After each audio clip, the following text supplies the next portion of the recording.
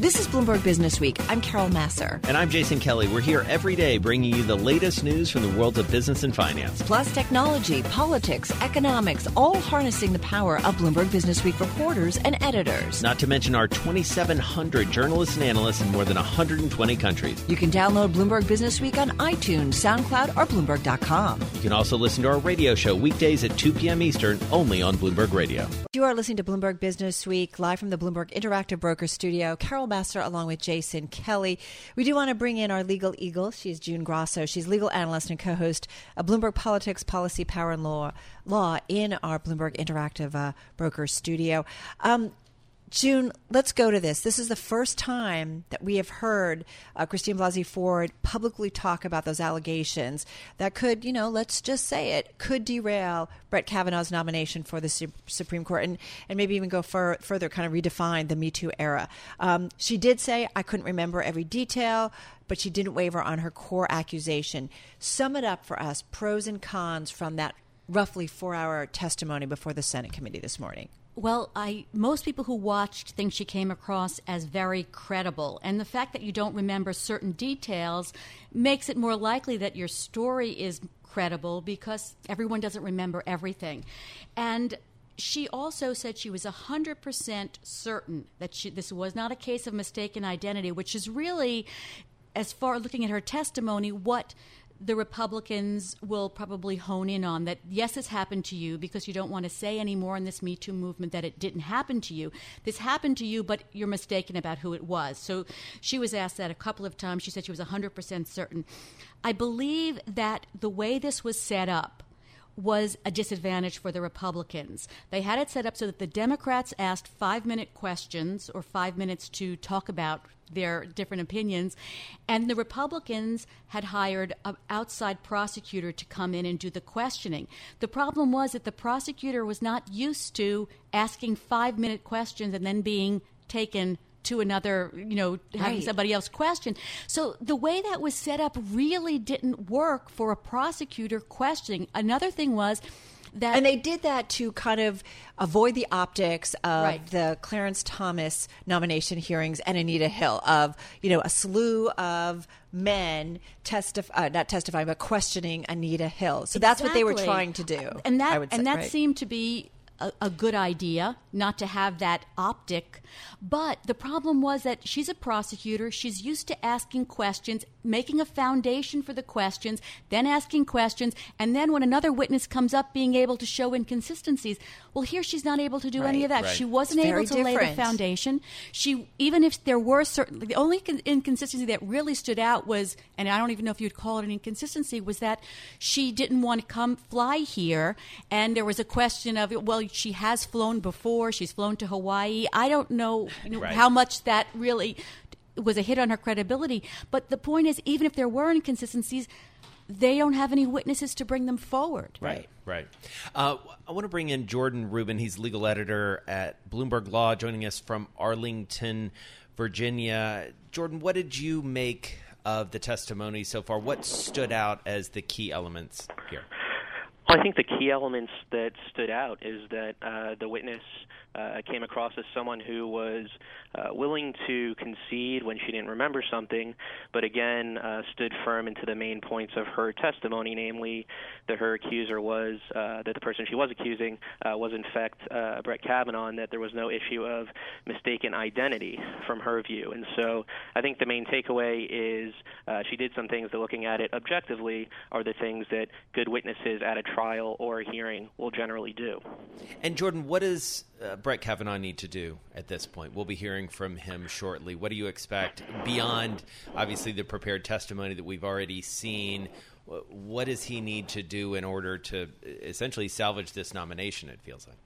Well, I'd say if this were a trial, perhaps there's nothing that he could do, but really the answer in terms of what he has to do, if anything, is up to the Republicans on the committee and then really in the full Senate, because ultimately this is not a trial but a political question. And so perhaps the question in their mind was already answered even before the testimony on both sides.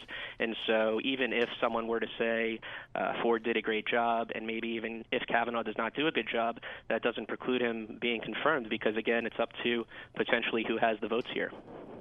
It's fascinating. I do wonder, June, at this point, does the Senate Judiciary Committee, do the Republicans kind of regret having a prosecutor doing the questioning? I would think that they would, because I think you heard some of the frustration with Lindsey Graham when it wasn't his turn saying things because the frustration of having to sit there and have someone else ask your questions when you're so used to doing it.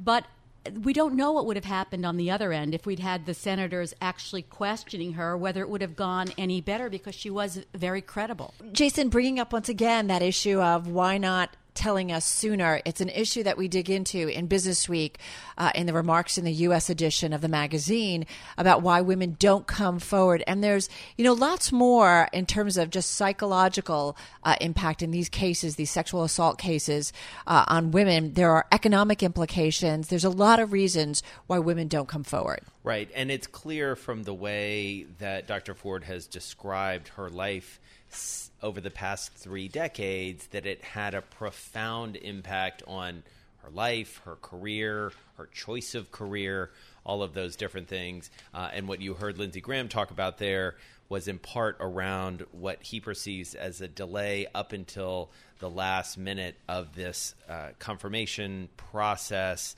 Right. Dr. Ford apparently had sent a letter to her member of Congress, as well as Senator Feinstein, out in California. Let's bring back in June Grasso, legal analyst and co-host of Bloomberg Politics, Policy, Power, and Law, as well as Jordan Rubin, legal editor for Bloomberg Law, joining us on the phone from Arlington, Virginia.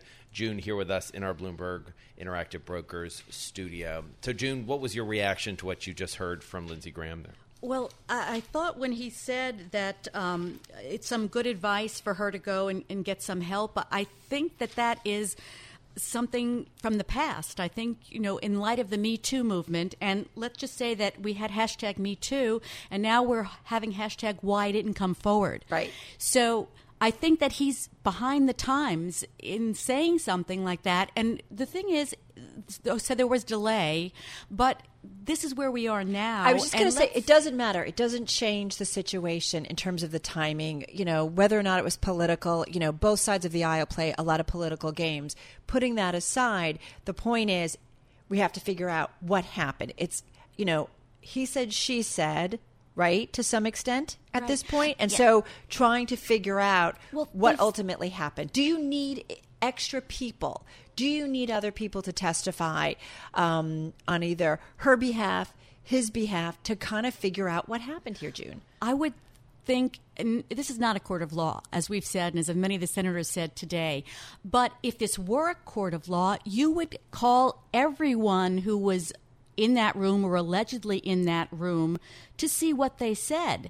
And so to call for corroboration and say there's no corroboration when there is someone who was allegedly there who's not being called, if this were court, that wouldn't be allowed, but it's not. And as was said this morning, this is not a court of law, but it is a job for the highest court in the land. So, Jordan, come back in here, because I think one of the things we're all trying to parse here is the law and the political aspect of this. And clearly you saw that a little bit at the fore with Lindsey Graham's comments there. How do you square that? You're someone who obviously looks very closely at the legal side of this, but you also understand the politics as well.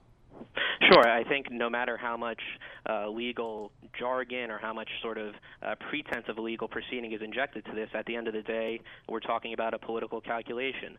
The senators do not have to explain why they vote the way that they do. There's no clear burden of proof that there is that they need to meet in terms of when they cast their vote, like there might be the beyond a reasonable doubt standard that we need to be proved in a criminal trial. And so you take Senator Graham's remarks. He's reached his own political conclusion. That's his right to do that. And so ultimately I think we see is that even if we do have testimony like we had from Ms. Ford, which perhaps some people find credible, perhaps someone might say she's a good witness, if you're coming from Senator Graham's perspective where there's sort of impropriety in the timing of when things are being brought, if it's being looked at as sort of a orchestrated Democratic hit on a nominee, then that might not sway someone like Senator Graham or other Republicans to ultimately vote for Kavanaugh despite how well Ms. Ford might testify. June, we're all captivated by this. So much of Wall Street, Washington, Main Street watching these hearings today. Does it move the process forward? The process of the confirmation process? I guess, yeah. Well, yeah. It's so political, the confirmation process. It's become more and more politicized over the years. Long gone are the days when Ruth Bader Ginsburg had majority of senators voting for her confirmation. So it's become very political, and particularly with this seat, because it is Justice Kennedy's seat, and right. Justice Kennedy was the swing vote. Right. You would say that he had more power on that court than the chief for the last several years as the swing vote on all these important issues. So it's really more political. And moving it forward, it depends on whether, as he said, whether the political analysis for these senators is, I can't vote for this man because. June Grasso, thank you so much. Legal analyst, co-host of Bloomberg Politics, Policy, Power, and Law, following this very closely for us at Bloomberg News, along with Jordan Rubin, also following it, legal editor at Bloomberg Law, on the phone from Arlington. Your love lifted me higher than I've ever been lifted before. All right. Yep. We continue to see the markets grind higher and higher. Dow, in fact, as you heard from Charlie, up about 109 points. NASDAQ up about 64. S&P up about 13. Let's talk a little bit about what's going on in terms of the markets and strategy, because it's been quite a week. Pick your day. There's been lots of stuff coming out, and it continues. Let's find some perspective and implications for investors. Brett Ewing is Chief Market Strategist at First Financial Services with us on the phone from Tallahassee, Florida. Brett, good to have you here on this Thursday with Jason and myself. It is what a week, and I feel like each day has felt like 5. So having said that, the markets do continue to move higher, although we did see a little bit of a blip, a pullback yesterday following the Fed press conference with Jay Powell. Based on what you got from the Fed, what kind of market environment could we see through the next of the year? Maybe take us out 6 months, 12 months. I think the market's just digesting the Fed's speech yesterday, Chairman Powell. But it looks like it rebounded nicely today. Look, we think the trend is still in place. I think the environment will be tougher. I mean, there's certainly some headwinds as far as what the Fed said yesterday. They're going to continue to raise rates, it looks like, quarterly almost through 2019, where we stand today. And that's definitely changing the environment. Carol, it's already showing up in interest-sensitive industries. If you look at the housing, look at KB Homes, look at some of these housing stocks. They are absolutely getting demolished. It's like the housing market is evaporated here recently. Yeah, but, just to jump in there, we've had 2 years with the housing numbers and housing names. I mean, KB Homes was up more than 100% last year and up 28% the year before. So they've had quite a run. Yeah. Have kind of come back into the market and have resumed building, right? So we're kind of balancing the market perhaps once again. Maybe so, or maybe the market is telling us it's forward-looking. It's not backwards-looking. Yeah. Maybe it's telling us that these interest rates are going to really put a damper on the housing market. So that's the way we look at it, forward-looking mechanism.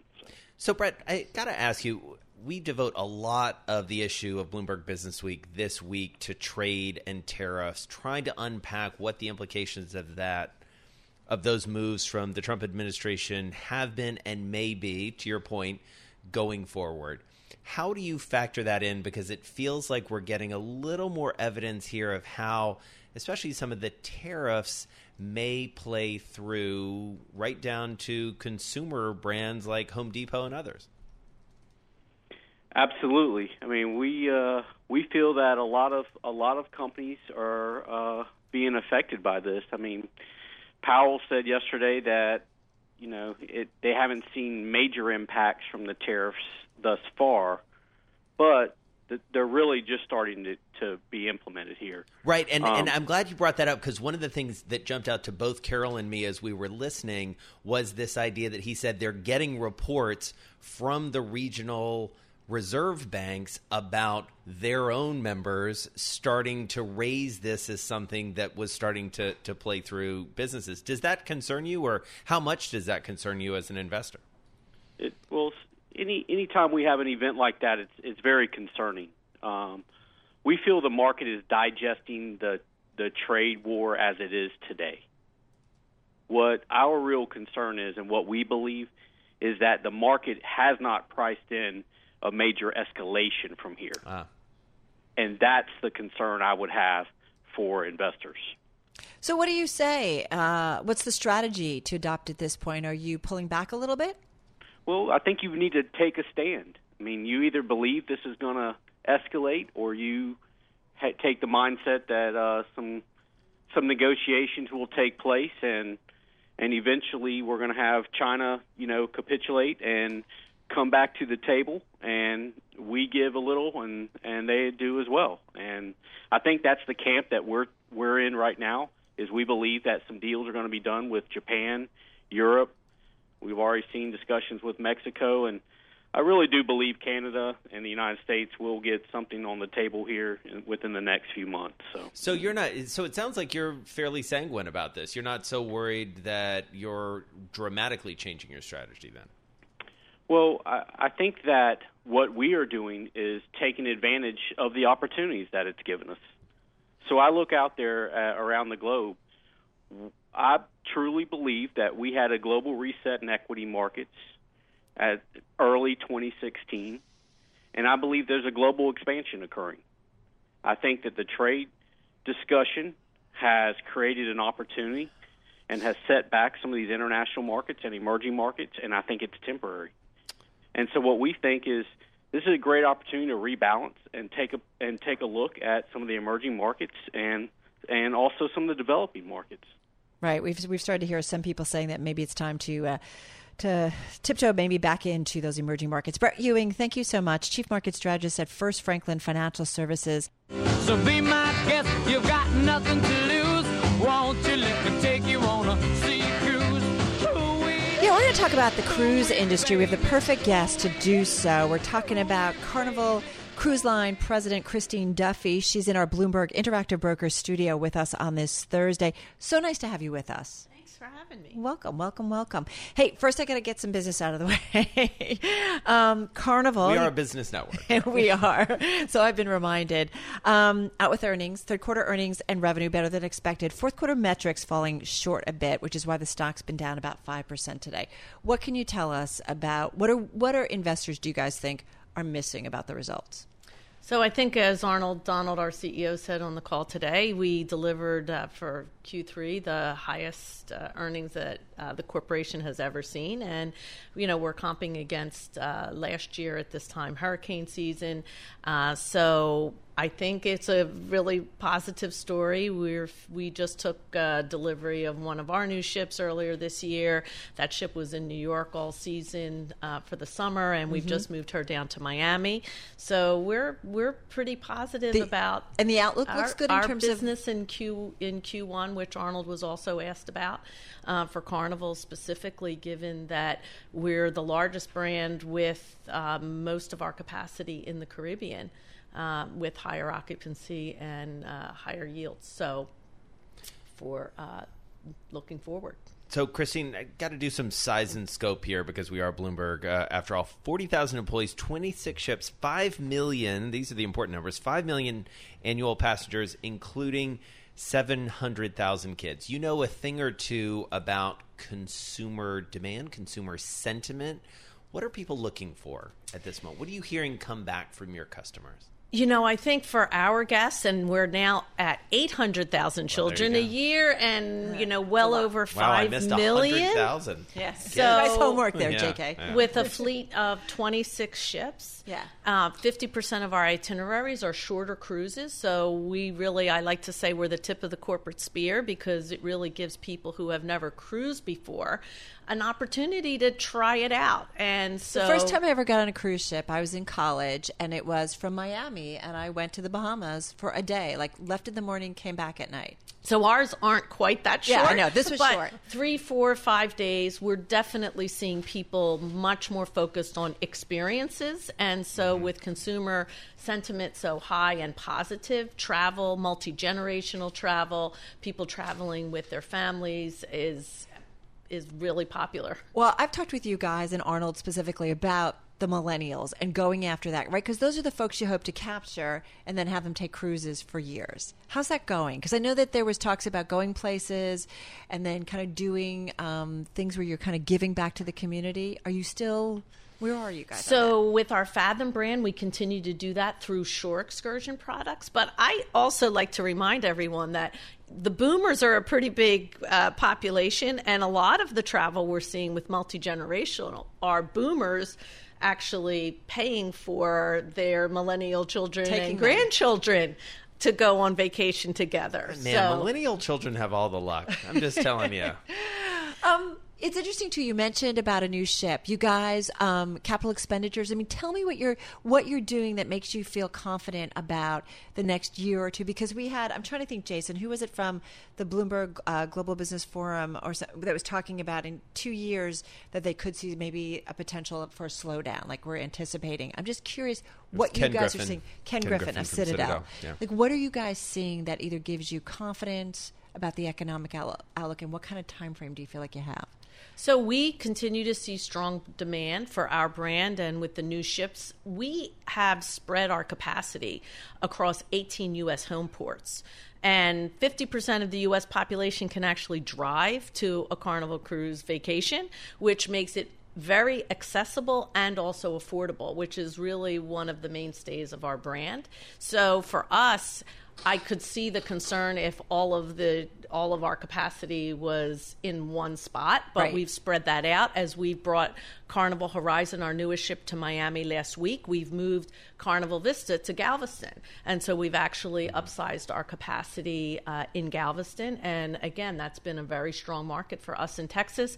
We announced 2 months ago Carnival Panorama, which will be delivered at the end of 2019, is going to be going to Long Beach, California. And Jason, these ships are a little expensive, aren't they? Well, you know, they vary in price. They have these new ships are larger. We have a lot more guest experiences that we know resonate with the people. But I'm just saying, to make us. that expenditure, you've got to feel pretty confident about. Got to throw some CapEx on it. Absolutely. So Christine, on Bloomberg Business Week, you like to talk strategy and leadership with chiefs like yourself. And we were talking a little bit before we came on air about, candidly, the lack of gender diversity in some of the top jobs. I know you're in town in part to participate in a panel. The cruise industry actually is a bit of an anomaly outside of the rest of the business world, where there's a lot of female leadership actually at the top of some of the key cruise lines. Why is that? Well, I would say for Carnival Corporation, that's really been led by Arnold Donald, who's been our CEO for 5 years.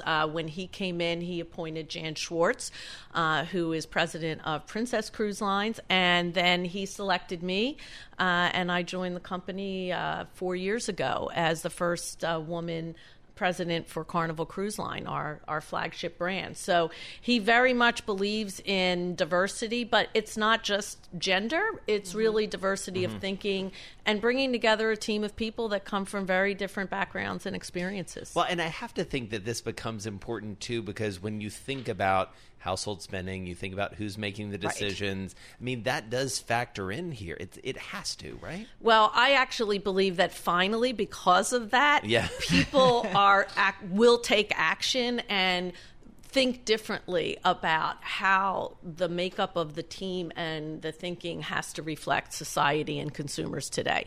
And whether that's gender, race, culture, we are really much more focused on, as you say, who's making the buying decisions, and how do we make sure those voices are at the table as we're thinking about strategy and thinking about what our brand is all about and what we offer. But as you know, the data's been out there to say, put women in those senior positions, put them on boards, and those companies tend to do financially better. So I'm kind of tired about talking about it, frustrated.